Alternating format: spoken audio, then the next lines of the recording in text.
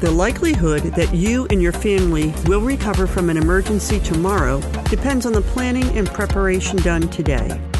In this Spinal Cord Injury Grand Rounds podcast, Robin Bischoff, nurse manager of the Spinal Cord Injury Unit at Kessler Institute for Rehabilitation, presented Uh-oh, the Sky is Falling, Emergency Preparedness for People with Spinal Cord Injury.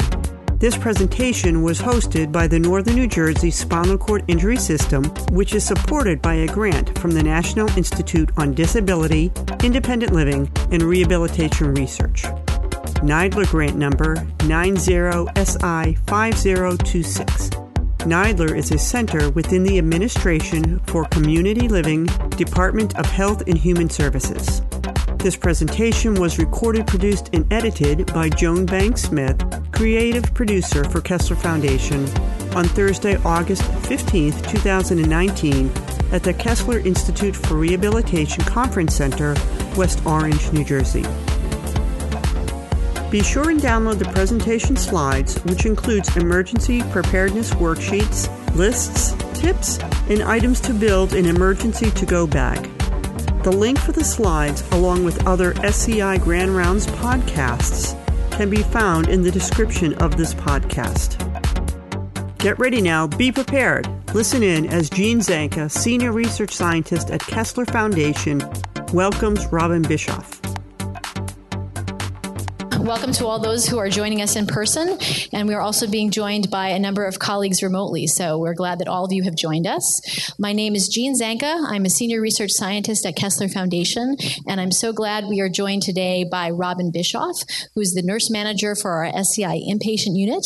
She is also a prominent leader in a number of SCI organizations. She is currently the President of the Spinal Cord Injury Nurses section of the Academy of Spinal Cord Injury Professionals and on ASCIP's Board of Governors, and also has been a leader for many years, including president of our local chapter of the Association of Rehabilitation Nurses.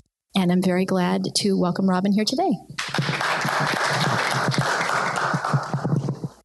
Today's program is being presented just to get everybody thinking about what would happen if a disaster was going to come. You have to think ahead.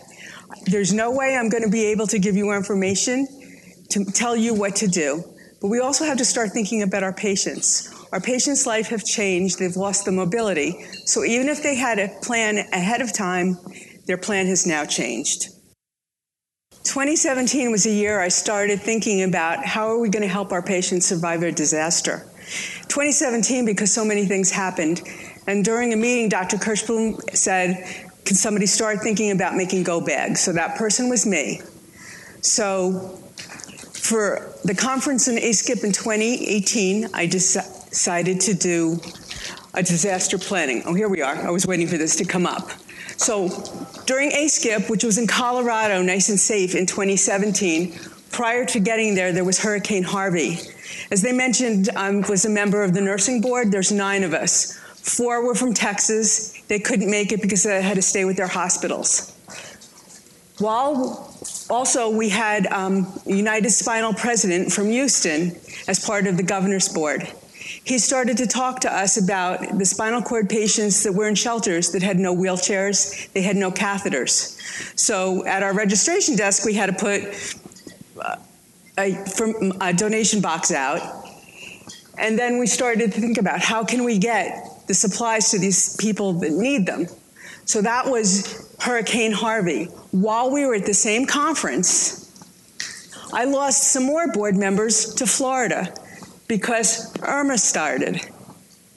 After Irma, my last board member that wasn't from New Jersey, I had one from Kansas, was from Puerto Rico, and she had to leave. That left me one and one other person out of a group of 9. 3 hurricanes in a row. Our following conference was scheduled for New Orleans in 2018, and this is where I gave the talk. Preparing for 2018, we took insurance out because it was in New Orleans and we were afraid after all these hurricanes. So also in 2018, we had the California fires, a volcano eruption, New Jersey floods, hurricane in Hawaii. And does anybody know what that's a picture of? In November of 2018, we had a snowstorm that we were going to get a little bit of snow. So those of us that were here for the day and the night realized we couldn't even get out of Pleasant Valley Way. You couldn't make a right turn out of our driveway. We had outpatients that were stuck in our building. So we were a rehabilitation hospital and we were able to take care of our patients. We had people come in to use our bathrooms because they didn't have anywhere to go. I now keep medications in my desk because I didn't expect it to get stuck here that night. So we always have to plan ahead, and that's what the entire literature says. Plan ahead, think about what can happen, because you're never going to know. That is 2037 from the window. So far in 2019, we've had excessive heat, not just in the United States, but throughout the world. So we know, especially after spinal cord injury, how that can affect our patients. Anybody, we had tons of deaths that weren't spinal cord injured, but our patients have to be educated as to keep themselves cool, and in reverse too, if it's snowing out, to keep themselves warm, because if they have an injury of T6 or above, they can't sweat, so they can't regulate their temperature. We also had, so far in 2019, a lot of black and brownouts. The patients that use electricity would have to think of an alternative. And then Springfield had a tornado. So hopefully the sky is never going to fall. We have to plan because the weather is changing and disasters are happening. 2012, that was Hurricane Sandy. That's my house. So I'm like saying you never know what's going to happen to you. I was here for, I believe it was 4 days because we weren't allowed to go. So following Hurricane Sandy, the next day it was a snowstorm.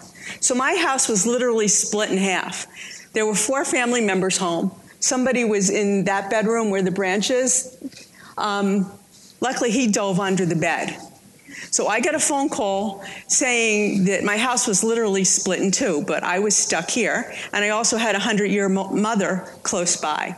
So I was panicked, and after that, I had no communication with them till I got home 4 days later. So maybe I could have planned on some way to communicate, and I hadn't. But I was lucky. So in my house, I said it was split in 2, so I finally got home. I knew I wasn't going to come back to Kessler for a while. It snowed. I left here in summer clothes. My winter clothes were in the attic. I couldn't even access clothes. But I was able to go to Kohl's, get new clothes. I had an insurance company that after a couple of weeks of no electricity, snowing in my house, no way to cook, they put me in a lovely apartment for a year. And this year, I have to put a plug for Select Medical. Because when there's a disaster anywhere in the Select Medical family, if you go into the portal, they tell you to please keep so-and-so in mind, and then to also donate. So Select Medical helped me get through the beginning of it before the insurance company picked in. So it's a real thing. So I benefited from Select Medical helping me through this. So flooding is a problem in most disasters. When you're driving up to a large flood, people tend to think, oh, maybe I can make through it. Just a month ago, there was something on the news. EMS got to people and watched a mother and son drown in a car. So for us, even as well as our patients, if you see a flood, don't drive through it because chances are you're not going to make it, and flooding is very common. I just put in about the fire, 14% of fire victims are those with impaired mobility because I couldn't get a statistic on just impaired mobility, but we know our patients are at risk because they're not moving the way they used to. So emergencies and disasters strike without warning. We saw pictures of Hurricane Harvey. And that, I think, is the most recent that showed us that our government isn't prepared to help our patients. They try. If you go onto websites, FEMA, they tell you disasters plan. There's 100 items on disaster planning for the disabled. But when it comes down to reality, it isn't helping. We need to help our patients prepare with the government of what they're going to need to survive. So this entire lecture is going to be about getting ready and be prepared ahead of time. So everyone needs a plan. We decided to educate our patients after spinal cord injury. We decided to do it in 3 steps. We're starting a new education program. It's going to be more peer-directed. So there's a section on going home. So that's the way we're going to introduce it to our patient. At the end of that lecture, we're going to show them some slides and a video to just like you guys, to just start thinking about it. We can't tell you exactly what to do, but to start thinking about what you would do, what's in your area, and just to get the thoughts. The second step is we're going to go into their room and we're going to help them make a plan. You're going to see going forward, there's tons of forms that I have. I haven't decided on really one I like yet. We're trying to make our own, but right now we give them an option of what forms to fill out, go in the room and try to sit down and figure out what their plan will be, just to start it. And then the third step is giving them a bag with some supplies they're going to need. If they're using catheters, catheter supplies. I have a blanket in there. I just thought about something inexpensive I can buy. We can add whistles to the bag. But in the bag, there's also more forms on what you need to put in your bag, what you need to survive, and that's coming forward. So that's basically everything I said. I didn't talk about databases. So along with the filling on the forms on the plans, there's databases in every state. So New Jersey, I actually found one, and there's also a 9-1 national. So we have to find out where our patients are from and help them register so people know that they need assistance in getting out during an emergency. Just all our patients go home anyway. We tell them to notify the local authorities to let them know they have mobility issues. But this is in addition to. And then our goal is to, after we give them the go bag and they're gone a month, to give them a phone call and to see if they know where their bag is and what it's for. Going forward, this is the actual education that our patients receive. So it's your responsibility to help your patients, and it's your responsibility in your own life to be prepared. You know what you need. We have to help our patients learn what they're going to need going forward. The likelihood that you and your family will recover from an emergency depends on the planning and preparation you do today. So this is everything we're talking to our patients. Again, it's just to get everybody thinking that it can happen to you and what can happen to you.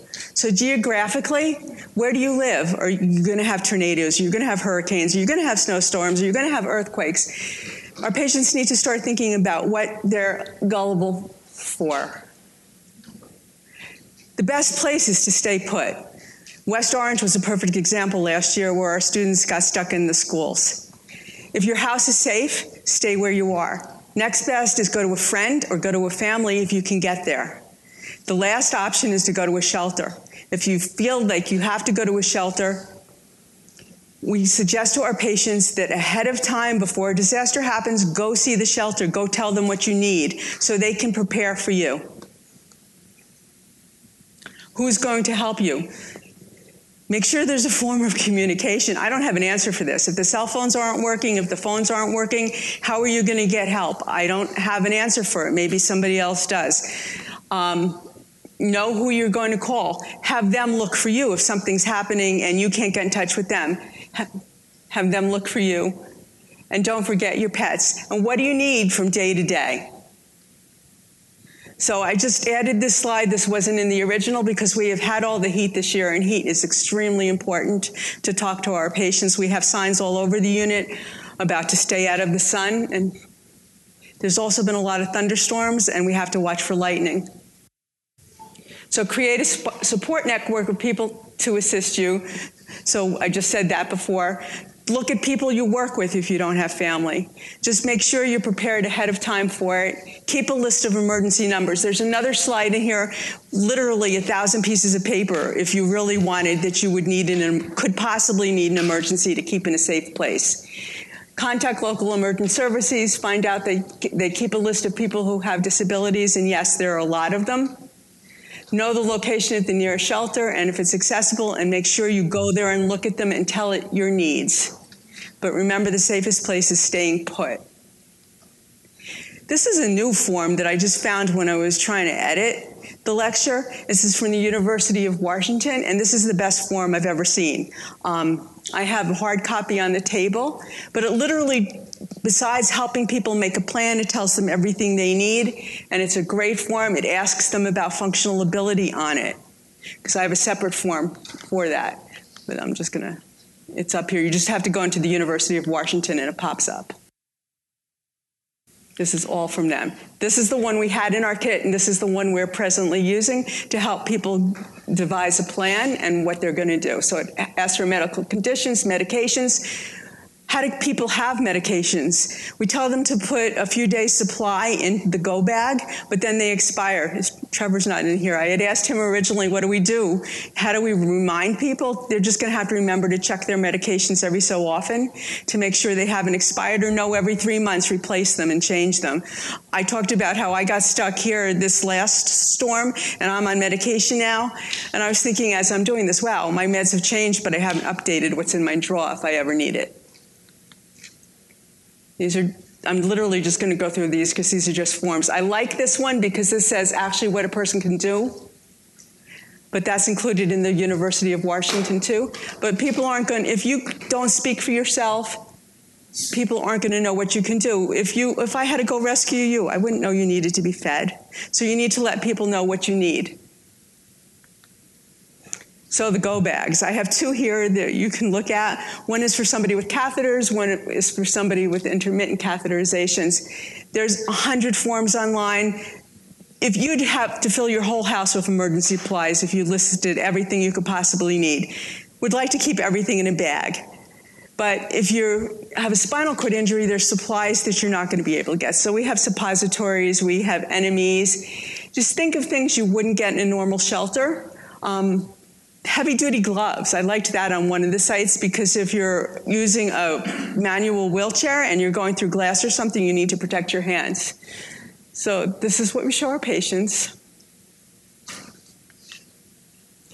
The next few slides are literally just things you should put in, and it's the obvious: food, water. I love the whistle. I didn't put whistles in our bag, but going forward, I found a website that has a whistle and a light, a flashlight in one, so I'm going to start putting those in the bags. But whatever you would need. So this is where we actually sit with our patients after we present it individually and tell them what they're going, help them decide what they're going to need. It's just a start. This is what I talked about. It's called a notebook. It's all documents, and documents they suggest that you should keep in a safe place, like marriage license, things you wouldn't think of, pay stubs, your prescriptions, but I liked that. Of course, I don't have it. So this is an example of the databases to sign up. That's the New Jersey one, and this is the National 911, and they can all be, everything can be found online. So for the conclusion of it is everything is plan ahead, plan ahead. The government has a lot of programs out there, but the best practice is going to be the government working with healthcare professionals because they don't know what our patients need. We need to know what our patients need. So we need to work together to make a safe plan. This is given to our patients as well as other resources. So this was really fast. It was a half hour at ASCIP, and I guess I did it in just under a half hour here. But last night, I was trying to update this a little bit, and I know when I first did my very first presentation, I saw a picture that I loved, but I wasn't techie enough to get the picture into the slide. It was a picture of a young boy pushing an older person in a wheelchair through a storm. I said, that would be great. Now that I have Courtney and I have Jeannie, who can do the techie stuff, I want that in here. So I'm sitting in bed, and I got home really late from work, and I'm looking, and I'm looking, and I'm looking, and I can't find anything. So I start putting searches in, people in wheelchairs being rescued, rescuing spinal cord patients from a storm. The first thing that came up was something awful or actually was something wonderful, awful that happened about a month ago, was an amputee was saved by a 16-year-old. He was with his mother, and his house, somehow it's some kind of disaster, and it shows you the 16-year-old saving this person. But that's not what I wanted. I wanted this original image that I saw. And I keep putting in searches, and I'm an animal person, and I get all these cute little animals being rescued, and I'm like, these dogs, no, I want people in wheelchairs. And there's a person in a wheelchair here and there.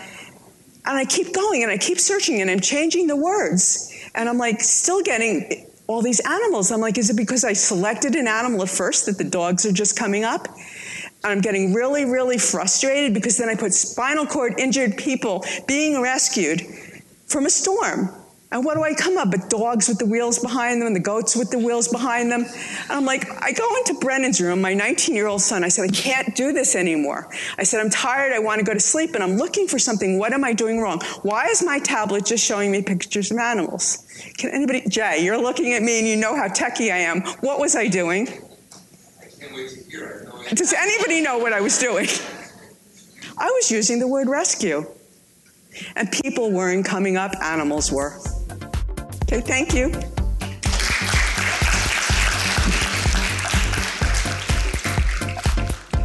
For more information about Kessler Foundation, go to kesslerfoundation.org. Follow us on Facebook, Twitter, and Instagram. Listen to us on Apple Podcasts, Spotify, SoundCloud, or wherever you get your podcasts.